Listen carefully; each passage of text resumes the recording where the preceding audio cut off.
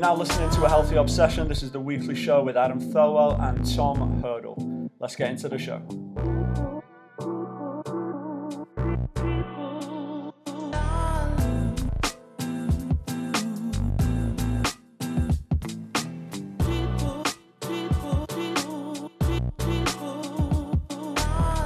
Tom, are you ready to start, mate? We're going straight in. Going straight in. Do you want to go straight in? What do you want me to give an announcement first about the technical difficulties? Yeah, I think you should. I think that's the right thing to do. Well, I was going to say this is the first time we've ever done the podcast over Zoom, so I think that should be announced first because I just wondered if you missed me in not being in the studio with me. Yeah. So fortunately for you in podcast land, you don't get to see what Adam looks like right now, but he's wearing quite like almost a salmon pink vest. But it's hard to tell that he's wearing a vest because the rest of his body is also salmon pink because his lovely British skin has obviously seen way too much sun. Yeah, I've got incredibly bad sunburn nearly everywhere. Yeah, you look like a proper tourist. Everyone knows you're not from Honduras, that's for sure. Well, yeah, I don't think it took a bad suntan for them to figure that out. Now, to answer your question, have I missed you? Do you miss my presence? Like, just moments where you feel like things feel a bit off because I'm not in the same country as you. Well, like there's an imbalance in the universe. Or is that just that makes me sound like an arrogant prick? Or do I feel better knowing that you're not here? Is that an option as well? That's horrible.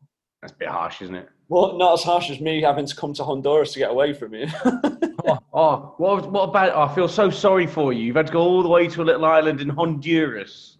Yep. Where are you in Honduras? Let the people know. So I'm down here in Roatan. It's an island off the coast of Honduras. It's an absolutely beautiful place. It's got loads of good football culture down there. It's like they're football mad. All right. Well, I was actually going to save this for later, but I'm going to do it now. So I was going to give you a little bit of a quiz on Honduran football. All right. So have you done any local football experiencing, tourism? No, yeah. There's no team on the island, but there's there's no team. There is a team on the island. There is no team on the island, but there's loads of football going on. Yeah, there's just. In my research, there is a team on the island. I asked a couple of the lads, and they said there's not. You're not talking about a professional team, are you? It's crazy. They're called Arsenal FC, and they've been around since 1999. Oh, that's interesting. Well, there's no football going on here because of COVID. Oh, so maybe they're not in season right now. That's probably true, but yeah. So there's loads of street football. There is a team there. They play in Coxon Hall, which I believe is the main town. Is that right? Yeah, Coxon Hall. That's where the airport is. Yeah. Yeah. So there is a team called Arsenal FC. So you failed the first question. Oh dear. Yeah. Do you know who is currently top of the Honduran Football League? No. CD Olympia. Okay. And I've got a question for you. What does the CD mean? Club Deportivo. Club Deportivo Olympia. Yeah, they're top at league. So that was my first two questions. Third question. Let's find out how cultural you are. What is the beer of Honduras? Oh, I should know this because I've drank too many of them the last week or so. It begins with S, and I can't remember the pronunciation of it. Because they're telling me it's Port Royal online. No, so maybe that's a lie. No, it's on the island. It's like Sagras or something like that. That's what they drink on this island, anyway. Yeah, magic. I haven't seen any of those around Club Royale. No, it begins with S. It's like Sagras or I forget the actual way. Sagres? Because Sagres is like a Portuguese Brazilian beer, isn't it? Yeah, it's not that, but I'm never going to remember it. But they nice. They drink lots of rum. Ooh, nice. And today I saw a shipwreck. An old 1,000-year-old pirate ship had crashed and swam down to the ocean and looked at it. It was pretty cool. Oh, weird. When you said you saw a shipwreck, I thought you actually saw a ship crash, which would be mental. I think Pamela thought the same thing because I sent her a picture of it because you can see just the top of the boat from when you ride in the boat up to it. So I was like, when did this crash? It's not recent, is it? There's a 1,000-year-old pirate ship down at the bottom of the ocean. So. That's amazing. I'm assuming it's already been fleeced. Like you didn't find any gold. No gold. Swam down there, had a good look around at it. I nearly got stung by an eel, which that was probably the most terrifying experience ever. Wait, you got stung by an eel? Mate, it was absolutely massive, like gargantuan, like really scary, actually scary. Was it? Did you get like a case of the Steve Irwins? Were you a little bit worried? And then there's just like a stingray next to you on one side, and he starts talking about the sharks and where they go, and I'm like, oh, I should probably get out of it now, mate. And then Fraser's there as well. Yeah, and I've got Fraser's there, and I've got Johan's experienced diver, and really he comes to the island for the dive, and it's like some of the most beautiful like coral reef in the world. Like it's just see-through blue, and you drop off, and it's like you're in an aquarium. It's absolutely mad. But anyway, the two lads that I'm with are both like quite experienced in diving, and I'm not. So yeah, it's been interesting. That part of it's kind of terrifying at first, but it's pretty cool. That's really cool. I've never done it before. Nice. Well, I'm interested to see how influential this podcast is. If tourism numbers go up in Roatan, Honduras, then you can call yourself an influencer, mate. I'd never really even heard of it much. Like before, my mate's been coming here for 5 years, and I'd never really heard much about the place because the guys here, the locals, say that they don't get a lot of American tourism. It's mainly Canadian tourism. So, because you can get a direct flight from Toronto, so there's a lot of Canadians come down here, but it's not a ton of Americans. I think it's kind of unheard of, or I don't know if there's like a bit of a taboo, around Honduras is known for being a bit dangerous and all the rest of it. So, yeah, but it's been brilliant. The locals have been great. They love football, kind of cool crossover of Caribbean culture with Spanish. So they're football mad. They love it. They just want to talk about football all the time. So. Yeah, it's been brilliant. Been super cool experience so far. Still a couple of days to go. Well, I'm not jealous, so yeah. And I did my job, and I watched some football while I was there, which was great. Oh, you're on holiday and you watch some football. Rough life. Yeah. All right. Can't believe you're still working. Yeah, it was technically this is a business trip. There you go. Of course it is. Well, let's start off. Where did you watch United Chelsea? Because I'm sure you didn't miss that one. I watched United Chelsea at a place called the Booty Bar. Booty Bar? Was it like a little like shack on the beach? No, it's a pub. It's a pub on the beach, and but they had a big projector down, and there's loads of people in there watching it. It was a good atmosphere. Actually, I hate saying this because I know I'm going to get some shit given over it. It was mainly most of the locals like Chelsea. I was going to say, what was the backing? There was a lot of Chelsea shirts in there, yeah. So that was kind of interesting, and we'll talk about the game in a minute, but because that was a bit of a letdown. Because I saw all these people sat in there, and I thought, oh, this is going to be brilliant. The atmosphere is going to be great. And yeah, there's the game. Game didn't really provide much for an atmosphere, but yeah, it was a really cool location, right down on the beach, and watched it with a few of the local lads down there. So that was another really cool experience.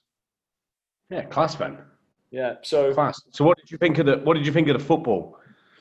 I thought the first half especially, I just thought both teams were so lacking in the final third. I just thought the overall quality of but it's like both teams just sort of froze when they got to the final third, and it was like a lot of sideways passes, and there was just like lacking of like a cutting edge. And what do you think it is with United? Because there's a stat here. I mean, they've gone 6 matches against the Big Six where they've not scored.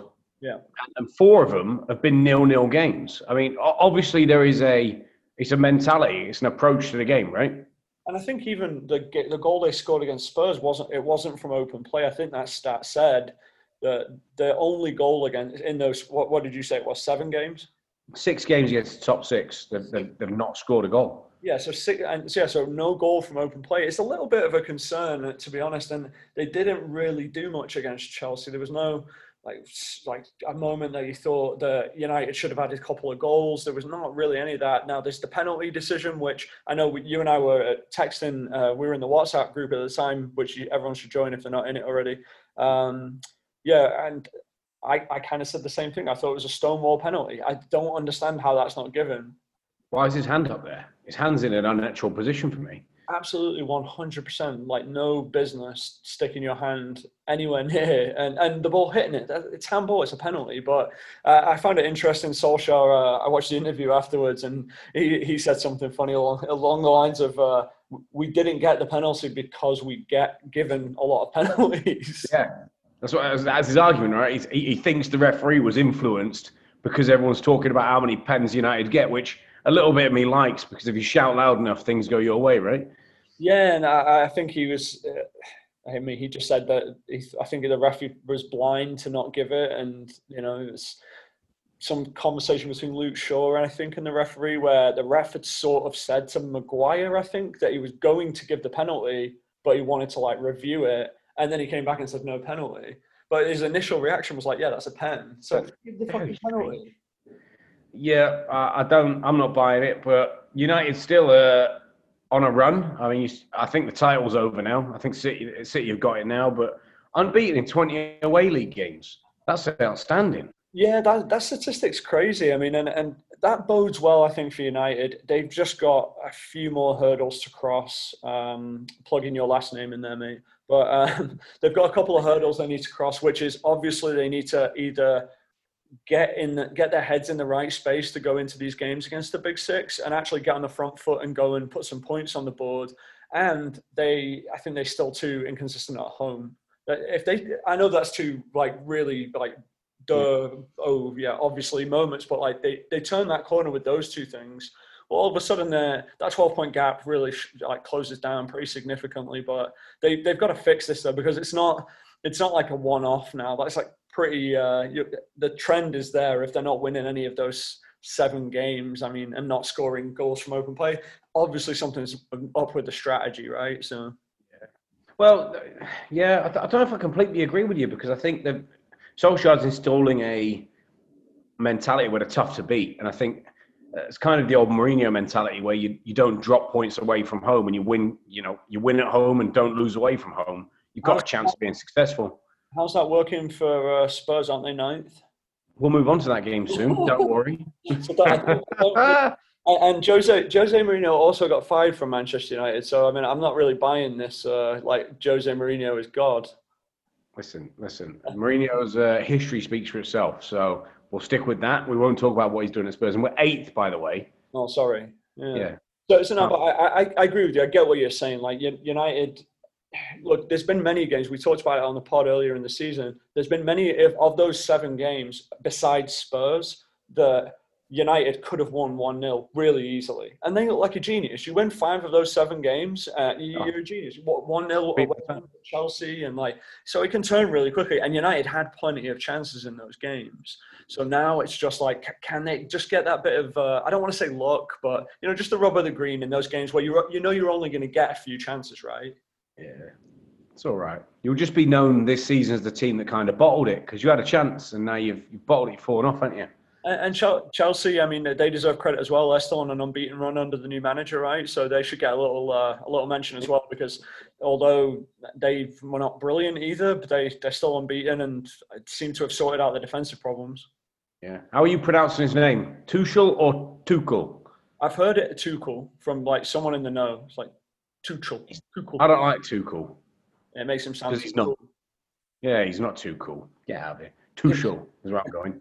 All right, well, I think that's it. It was an enjoyable experience watching the match, but the match was a little underwhelming. But some talking points anyway. Yeah.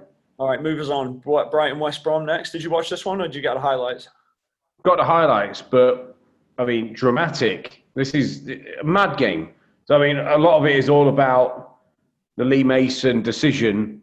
And if you haven't seen it, West Brom took a 1-0 lead off a set piece and kind of did what West Brom do at the moment, a bit of a smash and grab, because I think Brighton were by far the better team in the game.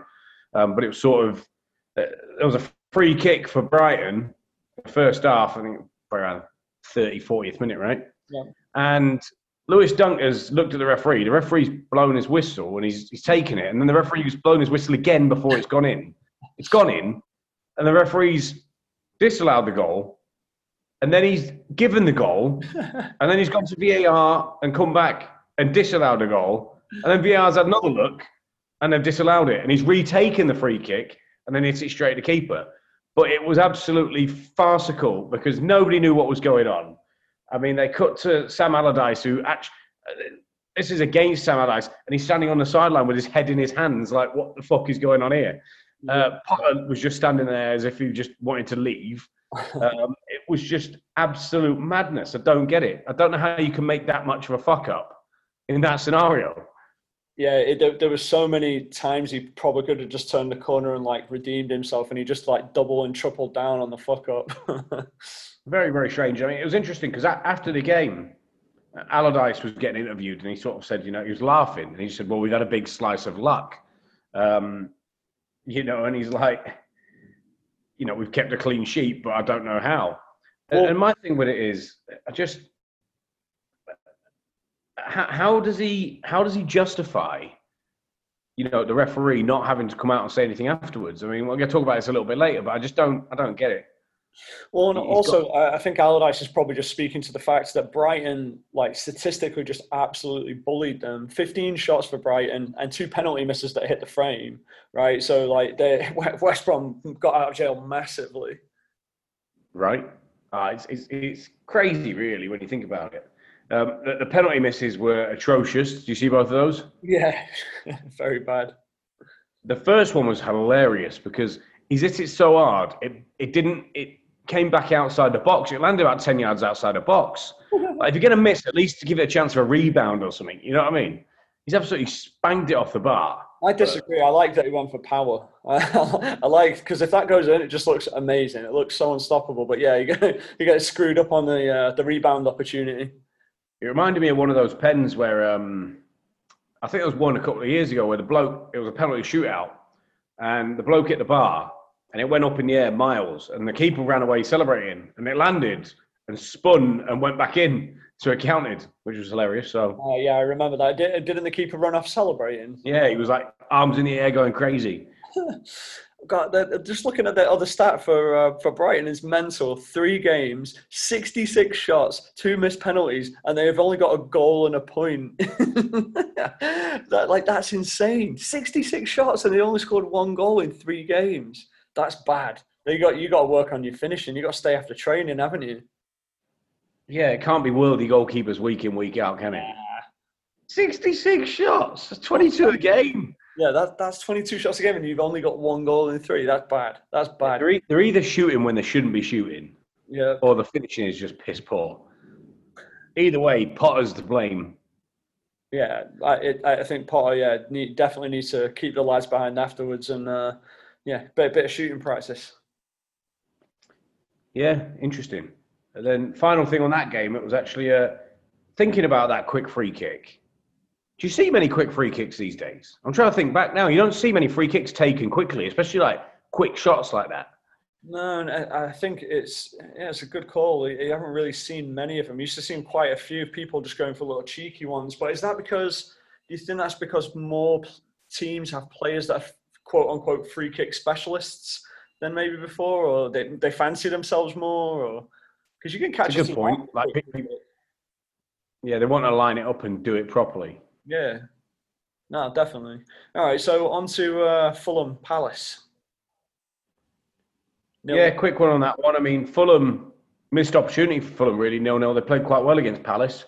Fulham are now unbeaten in 7. They've got 6 draws and 1 win, which is mad. From 7 games, they've taken 10 points, but they've drawn 6 of them. That's still like pretty... that's like relegation form still. Every team that goes down, there's always a team that has way too many draws that they just can't quite convert them into wins. They've drawn 10 of their last 15. Oof, yeah, that's rough. Imagine as a player, would you just get bored of drawing? Would you be like, fuck it, another draw? Do you think Fulham will stay up still? My heart wants Fulham to stay up. It's them or Newcastle. And I'll be honest with you, it's a bit of an ugly... If you had to make me choose, it's a tough one because I really like Newcastle as a club. But I like Fulham. I like Scott Kerr. I like the way they kind of play at the moment. I don't know. It's going to go down to the wire, that one. I think it's 3 points separating them right now. But I can see. I think Fulham are going the right direction. I think Newcastle are going the wrong way.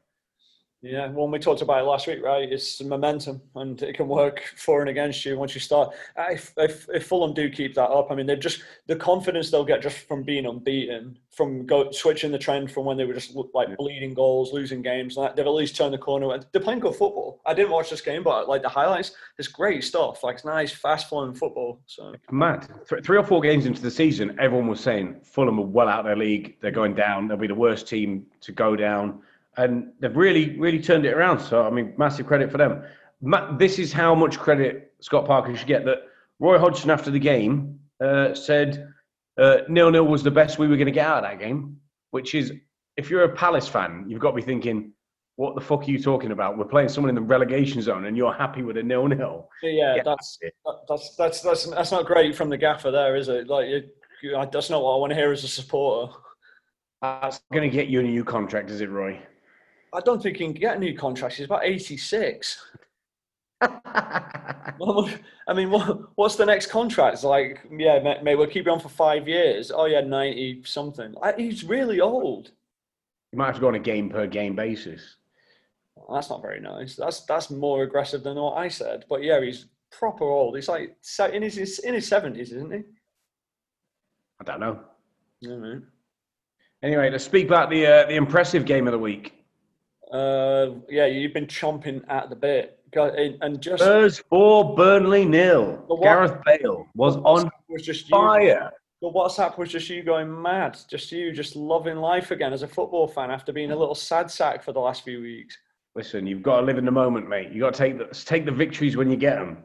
But Gareth Bale looked like he was back. Now, granted, Burnley were shocking. Yeah. And they're not very good. But Burnley haven't playing badly either. They've been okay. They had an awful day, but they've not been on terrible form, have they? I think they've been in a bit of a slide, but not terrible. But yeah, I mean, they're 15th. They're in the mix. So yeah, they're okay. Their aim is just to stay in the league, right? Yeah. So anyway, yeah, it was. I thought Spurs were great. To be fair, we played some really good football. We finally didn't play with a defensive mindset. He didn't have Sissoko holding.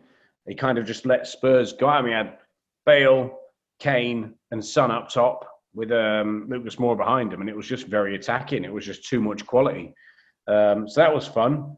Mourinho did make an interesting comment, which confirms what I've been thinking for a while.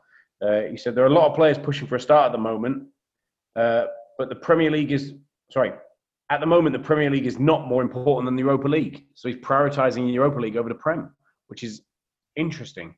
Which, I mean, you've said it before that he was saving Bale for the Europa League. I mean, this is, now how do you keep him out of the team? It seems like you could see this, Tom. Like, I'm bigging you up a little bit. Like, you've seen this, and I'm sure other Spurs fans that you chat with have probably all seen this, where it's like, just play Bale, Son, and Kane. Why not? Like, what's the hold up then? And then he does it, and then this happens. They looked phenomenal, just absolutely unstoppable this day. So yeah, all we want to see is we're all waiting for the shag, which is Son, Harry, Dele Alli, and then Gareth Bale. If we can get that front four, I think Spurs will be scary good. Yeah, but I think he's saving it. I think we're going to peak at the right time. Spurs traditionally have played well, and then at the end of the season, we kind of shit the bed and fall off. I think we've been shit, and now we're going to go up and peak at the end. So that's my prediction. Did you see Roy Keane arguing with Jamie Redknapp? I actually didn't catch this. No, what happened? Load of nonsense. Yeah. Typical Roy Keane, just saying stupid things to get a response. So it's before the Spurs game. And Roy Keane just starts saying, well, I don't know why everyone thinks Spurs should be, at the top of the league and competing. They've got a really average team if you take away Son and Kane. So Redknapp's kind of arguing back with him. And Redknapp says, well, Spurs has got a squad full of international players, which is true. Roy Keane's response was, well, you don't even have to be that good to be... If you're not an international team, you're not even a good player anyway. So, being international isn't even much of a status anymore. He just basically said, that doesn't really mean anything. So they had a bit of an argument about it and went back and forth. But just Roy Keane just saying really stupid things, really, just to get a response. It's almost like he doesn't know enough about the ins and outs of the games that he has to say outlandish things just to kind of stay relevant, in my opinion. He's just really silly. It was like, is that really what you believe? Well, it seems to work, doesn't it? Because there's plenty of people talking about it, and they're talking about that instead of the game. And it's like, yeah, you're talking about. We are talking about it. Jamie Redknapp got really fired up. Yeah, that's all right. I'd back Roy Keane in a fight anyway against Jamie Redknapp. I think he looks a bit tired and old now, Roy Keane. Well, he is old, probably tired. I'm not sure he's got a scrap in him anymore. I reckon he's from Cork, mate. He's got a sweet right. Redknapp's a pretty boy. Redknapp would dodge him for a while, tire him out. Yeah. Redknapp will get battered. Yeah, he would get bad. You're right. I'm just hoping. Yeah. Anyway, next game.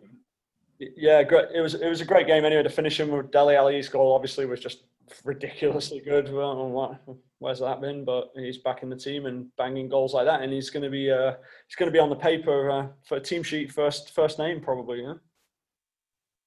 Hopefully, we shall see. I love Bale's finish. The left foot is just so effortless. The ball just rolls across from him, and I don't know which one. Maybe the third goal, but it was made the first goal. Yeah, The third goal.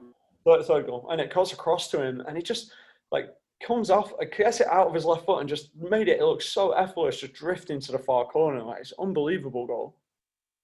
He's a world-class talent, and I think he's finding his feet again. So I'm not going to say any more because I don't want to jinx it. Yeah, too late. All right, quick knock these two games out before half-time. So Man City just cruising again. West Ham did their damnedest to upset them, but City were just in control of this one.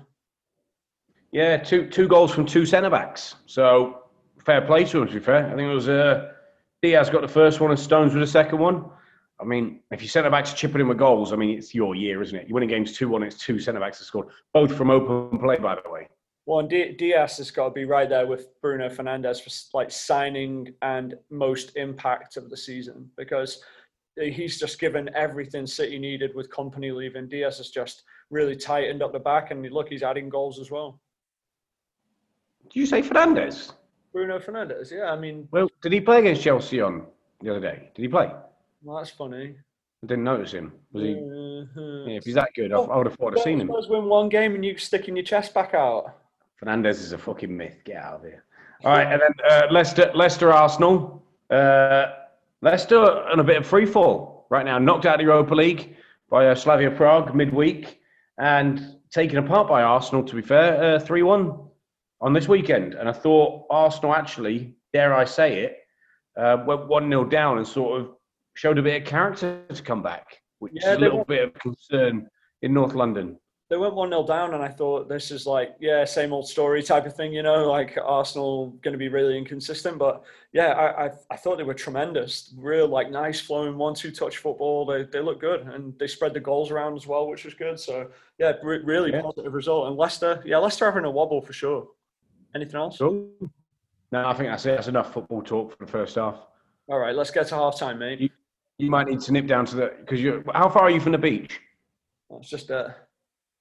Just there? Mm-hmm. Nice, because it says it's just all he's done is pointed over his shoulder. By the way, just it's over there. Yeah, it's right there. Yeah. You said they drink a lot of rum, do they? Yeah, a lot of rum. It's a lot of rum, and it's done me no favors because I thought that I was a pirate for about a week, and I'm like, this is just on a boat and spending time thinking I'm a pirate. But have you commandeered any other vessels? Yeah, we commandeered one vessel. It sunk. On that note, go get yourself a pina colada. Half time. Half time.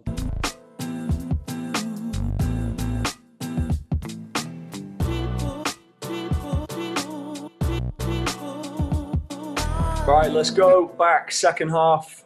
Let's have it. You know what's funny? I think it's 10 years ago or 11 years ago is the anniversary of Delia Smith's rant at Norwich, where she come out at half time after a few white wines. What was she? Let's be having you. No, who are you? Where are you? Nobody reacting to her.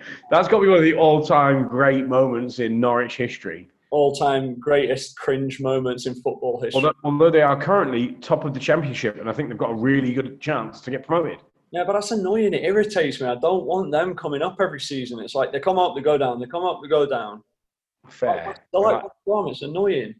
Proper yo-yo club. Proper yo-yo club. I want some new teams in there. Get me a Burton Albion or Rochdale in the Prem. Funny, I was looking at some old Premier League tables earlier, and the days when Oxford United were in the Prem, or Ipswich and some of those clubs. Swindon Town away. Swindon, brilliant. Yeah, get me some of those teams. I was really happy when Bournemouth came up. It's just a little ground and kind of unique. Hey, speaking of Bournemouth, do you see Jack Wilshere? He had a big old punch up there against Watford. massive, like a full-on smack. You know, usually it's just pushing and shoving. Jack Wilshere was in there throwing full-on blows. What's his problem? I don't know. Didn't see the actual like reason for the build-up. I think it was just a bit of on-field, like, you know, bitching at each other. But yeah, they were having a good old go at it. Brilliant. I'll have to look that up. All right, so let's run through a little bit of global football news. Start with Barcelona getting slapped around by Paris Saint-Germain in the Champions League. Did you find that enjoyable? Proper slapped about. I mean, that was they got taken apart at home. It was. I mean, Barca don't get beat 4-1 at home like that in the first leg. I find it really enjoyable, but I don't like PSG either, so that takes a bit of the gloss off it. I've got a weird dilemma with PSG because I'm a big, obviously, Pochettino fan when he's at Spurs. So it's a bit of a.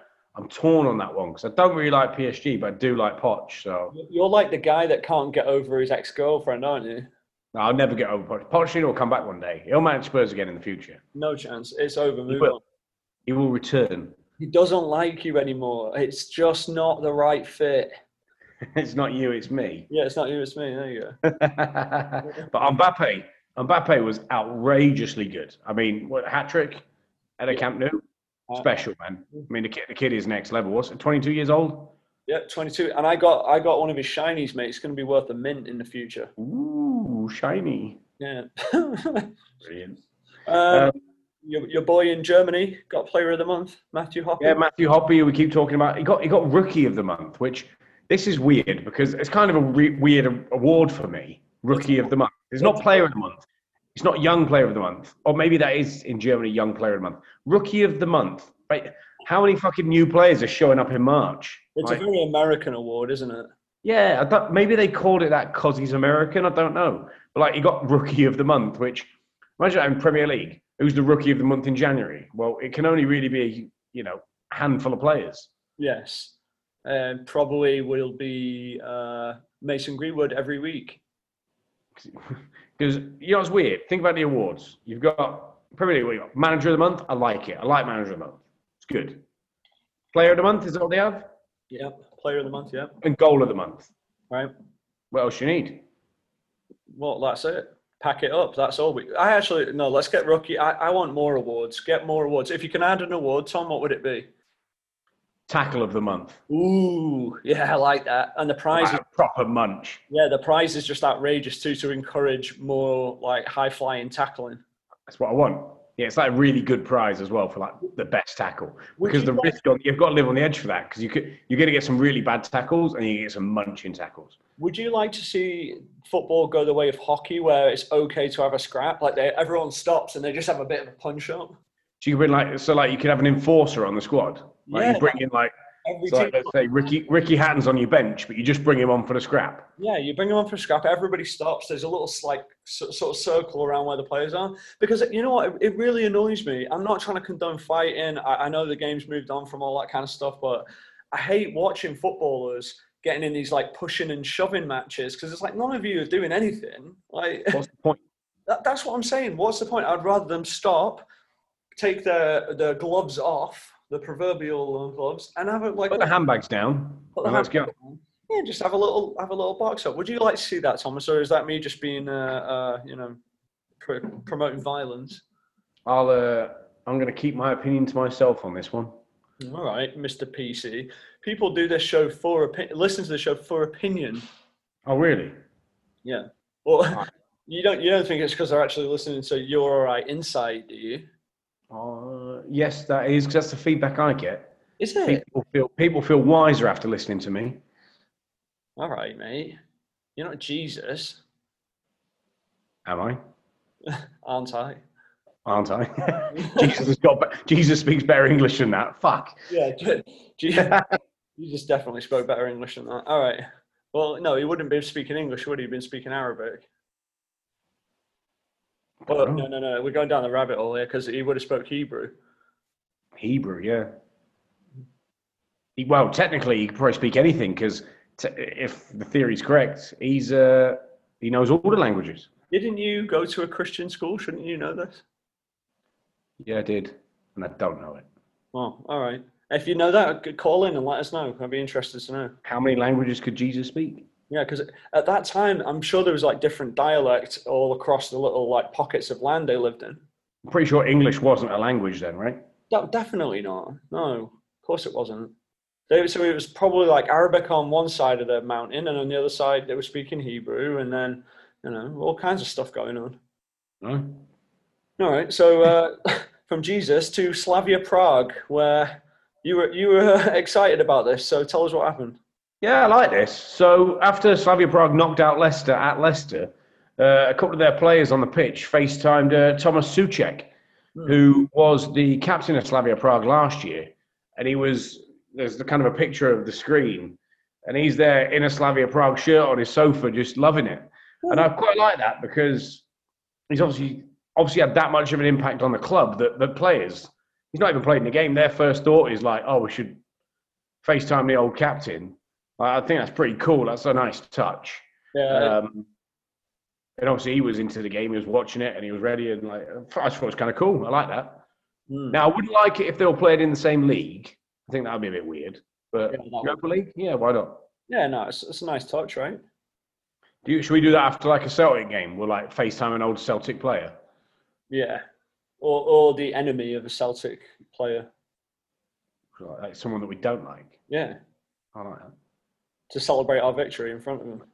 We won. Yeah, yeah. That's what we're going to do. When we win the league, we're going to do that FaceTime like all our opponents. With no like prior warning, just like No. they won't even know we've got their phone number, and we'll just ring them and FaceTime them with 20 of our squad there. I like it. Yeah. Did you play for Celtic on Saturday or no?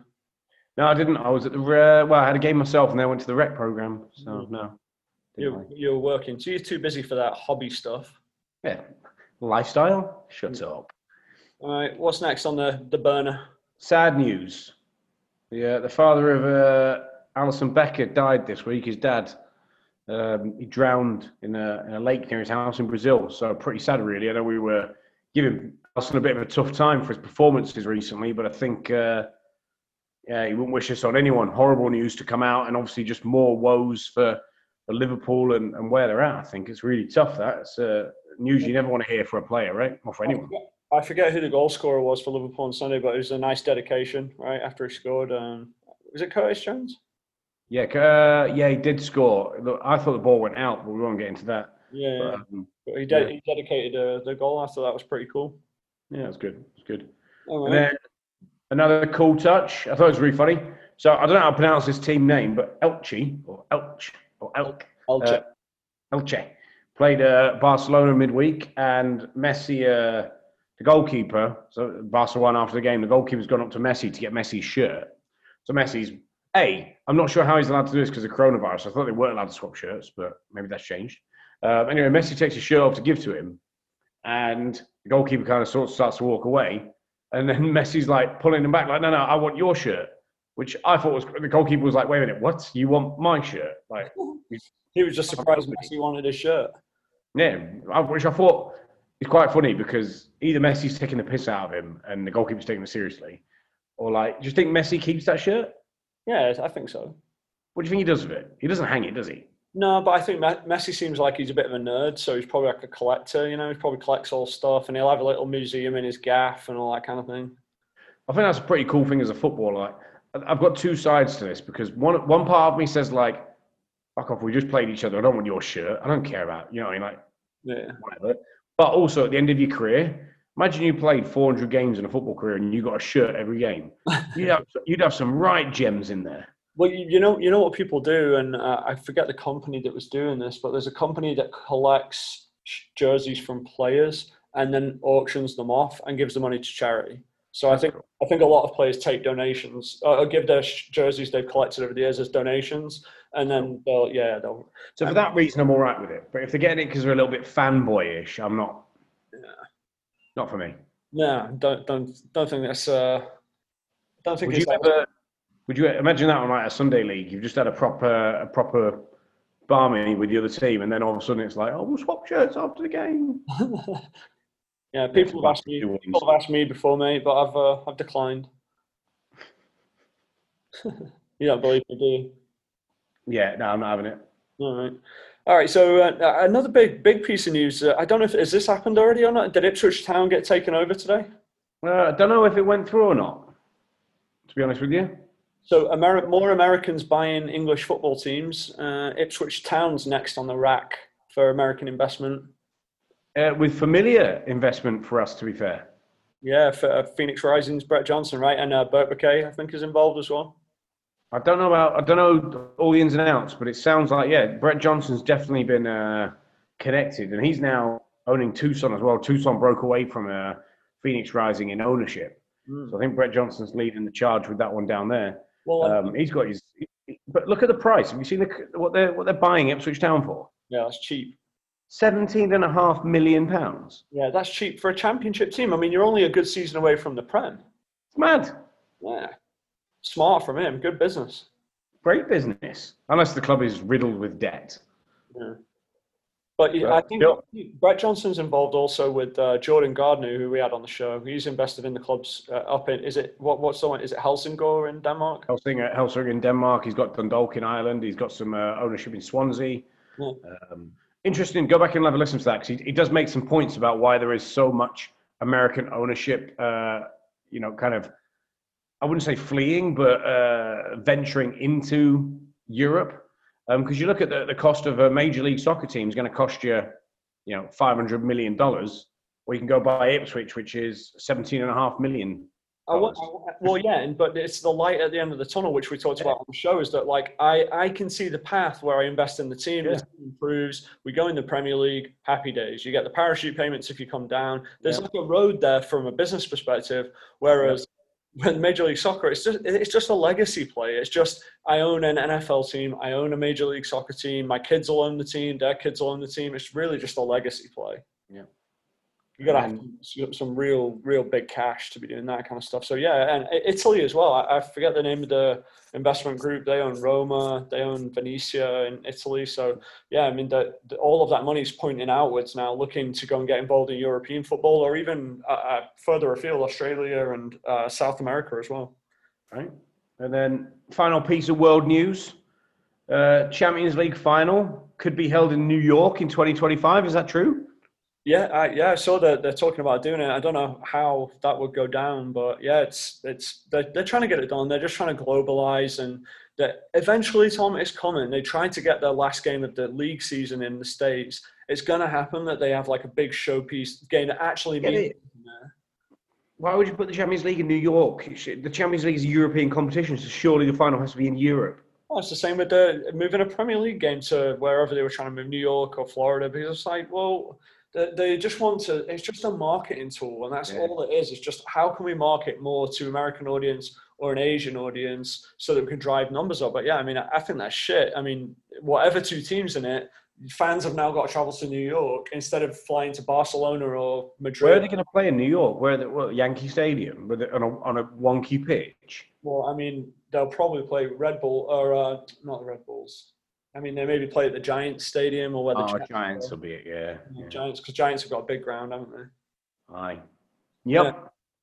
So I don't like that. I mean, I like the fact that more people get access to watching and stuff like that, but I mean, it's crap for the fans. I mean, imagine Tottenham, okay for you, but Tottenham going to Champions League final and it being in New York. Well, you're eliminating the Champions League finals going the same way as the Super Bowl, where it was a little bit different this year, but the Super Bowl is just all corporate tickets. The Champions League final is going to end up exactly the same way. And it already is a little bit like that. I mean, I think when Spurs made it 2 years ago now, there was only like 13,000 tickets given to Spurs fans in a 60-odd thousand seat stadium, and it was like 13,000 tickets for each set of fans, pushing 26, and the other 40-something were given corporate. Yeah, no, definitely. No, it's bollocks. I mean, and it's the further sanitization of the game from actual working people being able to afford to go and watch their team play by saying, oh yeah, by the way, if your team get to the biggest showpiece final in potentially the club's history, you might not be able to afford to go, because it's no longer a $50 Ryanair flight to Madrid. It's, a $1,000 flight to New York, and your ticket for the game and all the rest of it. So I don't know. I'll get off my soapbox now anyway. Aye. Right. Do you know what time it is, mate? It's that time for the game. With? No. Name. Right, this is yeah. I think have you been in a roll? I think you won last week. We've had a couple now. We've had a couple. I think we've drawn the last 2 or 3 weeks in a row. Yeah, because we went back to our knowledge pool. Yeah. Well, yeah, we went to what we know. We weren't good at the previous, which was current footballers. So we've said, yeah, let's make it more interesting. Let's do 90s footballers or World Cup footballers, and it's right up our street. That. Well, and I also went much easier on you because I felt sorry for you. Oh, that's what it is it? Yeah. Brilliant. And that's why you got points on the board. But today I went extremely difficult on you because we're doing 90s Premier League play today. Tom, give a quick breakdown for anyone that's new, listening to the show, that may not know what the game with no name is about. So we're going to take it in turns. We have 4 questions that we're going to ask each other. So we go back and forth. Adam will have 10 seconds to answer. I will give him the initials of a footballer and the club that they play the predominant part of their career for. You'll have 10 seconds to give me the name of that footballer. If he gets it right, you will hear this lovely sound. And if he gets it wrong, he'll get a... What's that, Adam? Yeah, that's Lovely. So, would you like to go first or second? I'll go second. I'll let you go first this week. Does it mean I ask the question first? No, it means I asked the question first. All right, let's do it. All right, first, NW Arsenal.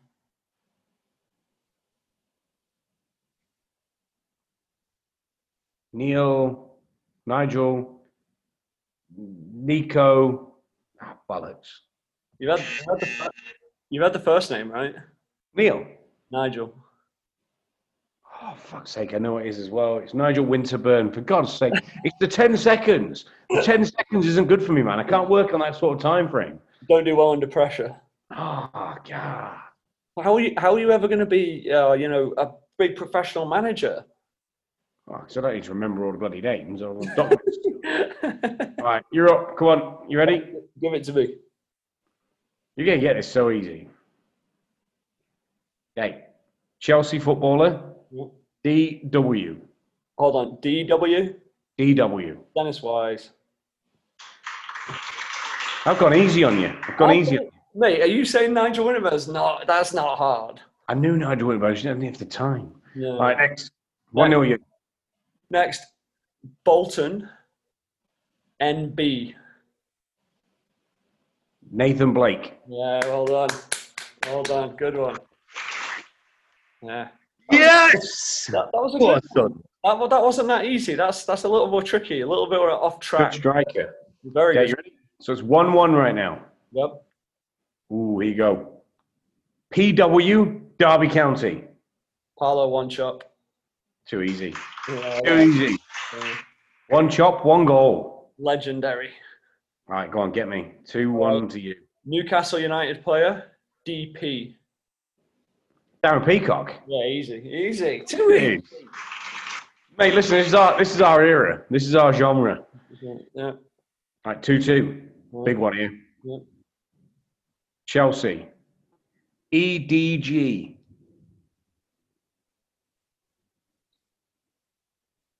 I get Good Johnson. 5, 4, 3, 2. You're going to hate this one. One. Ed De Hoy, goalkeeper. Oh, Ed De Hoy. Yeah. Ed De Hoy. Googly, kind of weird looking fella. Yeah. Yeah, good haircut. Yeah. Good goalkeeper. Good goalkeeper. Ed De Hoy. Oh man, that's a tough one. Oh, that was a good one. I saved a good one. 2-2 going into the bonus round. All right. You ready? Oh, this is the easiest one I picked as well. All right. Middlesbrough, FR. Fabio Ravanelli. Fabrizio Ravanelli. Yeah. Fabio Ravanelli. Fabrizio! Oh, mate, he used to put his shirt over his head and run around. The best celebration in football history. Oh, man, he was such a good player as well. The best thing about that celebration was you'd have like fat Sunday League lads doing the same celebration with like the beer bellies out and the shirt would be all stretched. Mm-hmm. Okay, you need to get this right or I win. Okay. I think you've got a chance here. It might be another draw, you know. Go on, hit me. It's a bit easy. Leeds United. LR. Lucas Radaby. Outstanding. Well, it's another tie in the game with no name. And you know, the worst part about game shows like this is everyone hates a tie. Everyone loves a winner. Everyone loves a winner. It's all right. We'll move on. Do you want to do rock, paper, scissors to decide the winner? I like this. International over Zoom. So is it 1, 2, 3, shoot? 1, 2, shoot. 1, 2, shoot. Okay. Yeah. Best one of one? Oh, I'm getting a phone call. Best one of one? Yeah, 1 of 1. Sudden death. Ready? Wait. 1. Ready? No, wait. Come on. Ready? Do it. This doesn't work for radio. We have to do it. No, it doesn't work for radio, but just do it. Go. 1, 2, 3. Oh, but now you cheated. There's a lag. You could see that I'd already gone paper before you went scissors. How can I say? Hey, winner. That's nonsense. There's a lag. Honduras is behind. You saw me before I saw you. No, you're behind us on time, mate. So you. Outrageous. Yeah. What a win! Sensational. All right, time for this week's hot topic. All right. And for this week's hot topic, what are we talking about? So, this week's hot topic. Hold on, I've got to go back. I've got to go. I've got it. Don't worry. Accountabilities for referees. So we already talked about it earlier. You know, in the not the Burnley game, Stuart, in the Brighton game, with Lee Mason having an absolute stinker. Okay, he had a nightmare, and you know, I alluded a little bit. No accountability. He's not had to come out and explain what happened. Everyone's left guessing. The Premier League hasn't come out and said what happened. It's just kind of like, well, we think it was this or this or this. And granted, he's been taken off of the game this weekend. I think he was supposed to be doing Sheffield United, but he's been taken off because he's sustained an injury. Which, if he's been taken off because he's done a crap job, I don't want him to get, you know, ridiculed or, you know, humiliated. Right. But you've taken him off for a crap job. Don't say he's got a bloody injury or whatever, right? And it's just got me going this weekend because I was watching England versus Wales in the rugby, and actually a game where there was some pretty bad officiating as well. Wales won the game, good game of rugby, but the referee the whole way through, every conversation with a player, every decision, he was talking you through it. He still got some wrong, by the way. But at least there was that level of accountability where you had to have reasoning behind what he was doing, explain it. And I want to see that in football. I want to hear what the referee's got to say. I think they should be. The game is so high profile now and there's so much at stake. I think these guys need to have some sort of accountability. Now, I'm not sure how I feel about an interview after a game, because now these guys become celebrity status, right? Which really they should be black and white. Their personality shouldn't come into play, right? It should be their ability to make decisions. But I think at some point there should be explanation of decisions. You know what I mean? And because those decisions have such a massive impact for clubs with so much at stake financially and competitively. I just don't get it. It's infuriating to me that we add technology, but we don't add something that is so simple as well. Well, and as we're moving more and more into the growth and usage of VAR in games, surely it'll be easier for the ref to comment and talk pull the board up and show us hey, this is what I saw, this is how I made the decision, instead of it just being right now it seems like just a bit of a crapshoot. It's just kind of inconsistent. We should be able to hear that conversation where the guy who's doing VAR should say, hey, you want to come have a look at this? And we should hear it from there. And he's okay, yeah, I'm coming over to have a look. And he'll say, okay, the reason why I wanted to look at it is, you know, it looks like there's contact on his right ankle here. But, you know, I think, you know, potentially he touched the ball first. Talk your way through it. And listen, at least even if he gets it wrong, people understand the reasoning that he had for getting it wrong. Sure. I don't get why that can't be a thing. Don't think they need to talk in front of the camera after the game, but just that on field, being able to hear those conversations. You know, when a player is complaining about a foul and the referee says, well, hey, listen, you come through from behind here, it's a foul, shut up and get away. Great, I'd love to hear that. That's more entertainment. It's more interesting. Do you think there would be a problem just because culturally, I don't watch rugby, but I know that rugby, there's always been a... Talk to the captain. Yeah, and it's sportsmanship, and they don't go screaming and bollocking the ref, right? It's like it's a cultural thing. Whereas football, I mean, nearly every game you've got someone telling the ref to fuck off, or like, would that get curbed though? Well, I think that would be what would happen. You'd have to the accountability of the referees. The people being able to hear what the players say to the referees would curb that. And I think there does need to be a level of respect for referees. I think it's very important. You shouldn't be berating and yelling at a referee the whole game. He makes a decision, and you'll get to a point where if you can hear how the referees come into decisions, within a season, by the end of the season, the referee, if they're consistent enough, a player won't argue a decision because they'll know that a referee's gone through a decision-making process that's probably pretty spot on. Sure. And it'll just eradicate it because it won't be worth the argument. Because I'm actually going to end up looking like an idiot because the referee's going to be talking through his earpiece with someone and everyone at home's hearing it. And he'll say, "Yep, I've seen he's made a touch here. It's the right decision." And I go over and say, "You're fucking shit. This is ridiculous." As a player, I'm going to look like an idiot and a moron. So it might curtail some of that and change it. So I don't see many downfalls with it. The only problem is from a Premier League perspective and a referee perspective is if they have inconsistency in the reasoning of why they make decisions. And what you have is that accountability where you're going to have Sky Sports or ESPN or NBC pull up a highlight reel of the same referee making different decisions in the same scenario. And then you've got a problem. And how much of that just turns into like PR spin afterwards, where like you remember players used to give way more frank and open interviews sort of 20 years ago because it was like they weren't sort of PR trained and there wasn't like this global audience that there is now. Would the same just happen with refs where it's just so like sort of static and like standard answers for everything? But I like the idea, and I think testing it wouldn't be a bad thing of seeing how refs did it. We try VAR. Well, give the ref a chance to explain himself. I think people would like it a lot more to hear that and understand because it adds a human element to referees, which I don't think is there right now. I think people think, oh, the ref's sort of like this other part of the game. Yeah, I'd be interested, or even if there's just a weekly, it doesn't even have to be from a named person, a weekly decision update where there's been a few contentious decisions over the weekend and the Premier League or the referee committee come out with a statement regarding that decision. I know there's more to it than that because they don't want to undermine the referee and stuff like that, but I think they've got to start setting precedents and standards. I think it was Mike. How many different bloody versions of handball have you seen this year? Right. I do think Mike Dean came out this week and said that referees should be applauded onto the field. He said that. Yeah, Mike Dean.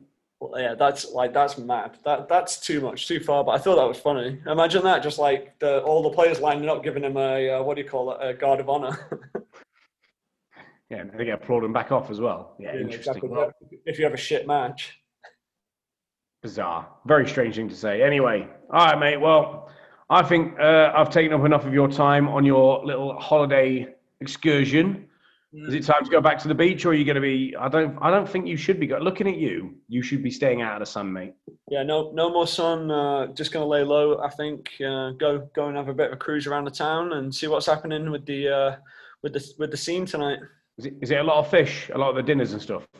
It's a bit of a combo. There's a lot of steak. It's kind of you know what it's like Creole culture. With like the boil bags of food. Oh, yeah. Like a lot of chicken and like stew type stuff. A lot of rice, a lot of beans. But yeah, there's a lot of fish obviously on an island as well. But what's kind of interesting is because the place got hit so hard because the island specifically is all tourism, right? Their whole economy is based on tourism. So we're talking to a few of the lads, that are just like, how did you get through the last year? And they all were like really enterprising. So the guys that maybe do the boat stuff went and did fishing instead. And like, there was a real communal effort. But you know what? I mean, COVID obviously is still very prevalent in the world, but it's like being in a time warp here because they've got 0 cases on the island because they're managing it coming in. And you have to test when you're going out. So it's like they've managed it so well. But I mean, mate, it's an island. It's 20 miles, 30 miles long, 2 miles wide, right? So it's small. Pretty easy to do. Yeah, so no coach, but it was interesting to see like that. They very community based. Like they all sort of helped each other out. Like I grow this, so I'll give you some of that, and like they're all sort of trading and help each other. So that was like really cool to see. It's built up, but it's still really it's still pretty primitive. You know, like just kind of it's not a big tourist place. You know, it's still quite like a locally type of place. So yeah, definitely worth checking out if anyone wants to get down there. It's and everyone's really cool as well, very welcoming. Class, man. All right, mate. Well, enjoy the rest of the day. Enjoy some scuba. Go be a pirate for a little bit and then come back to the real world. Yeah, perfect, mate. We'll do. Thanks, everyone, for tuning in and listening. Hopefully the audio held up okay. And we'll be back on Thursday. We've got another episode of the A Healthy Obsession show to boost out for everyone. In the meantime, get with us on the web. Tom, what's the website and the email? Email is hello@healthyobsession.soccer. I'm assuming the website is healthyobsession.soccer.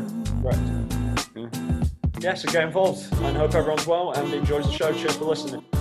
See ya.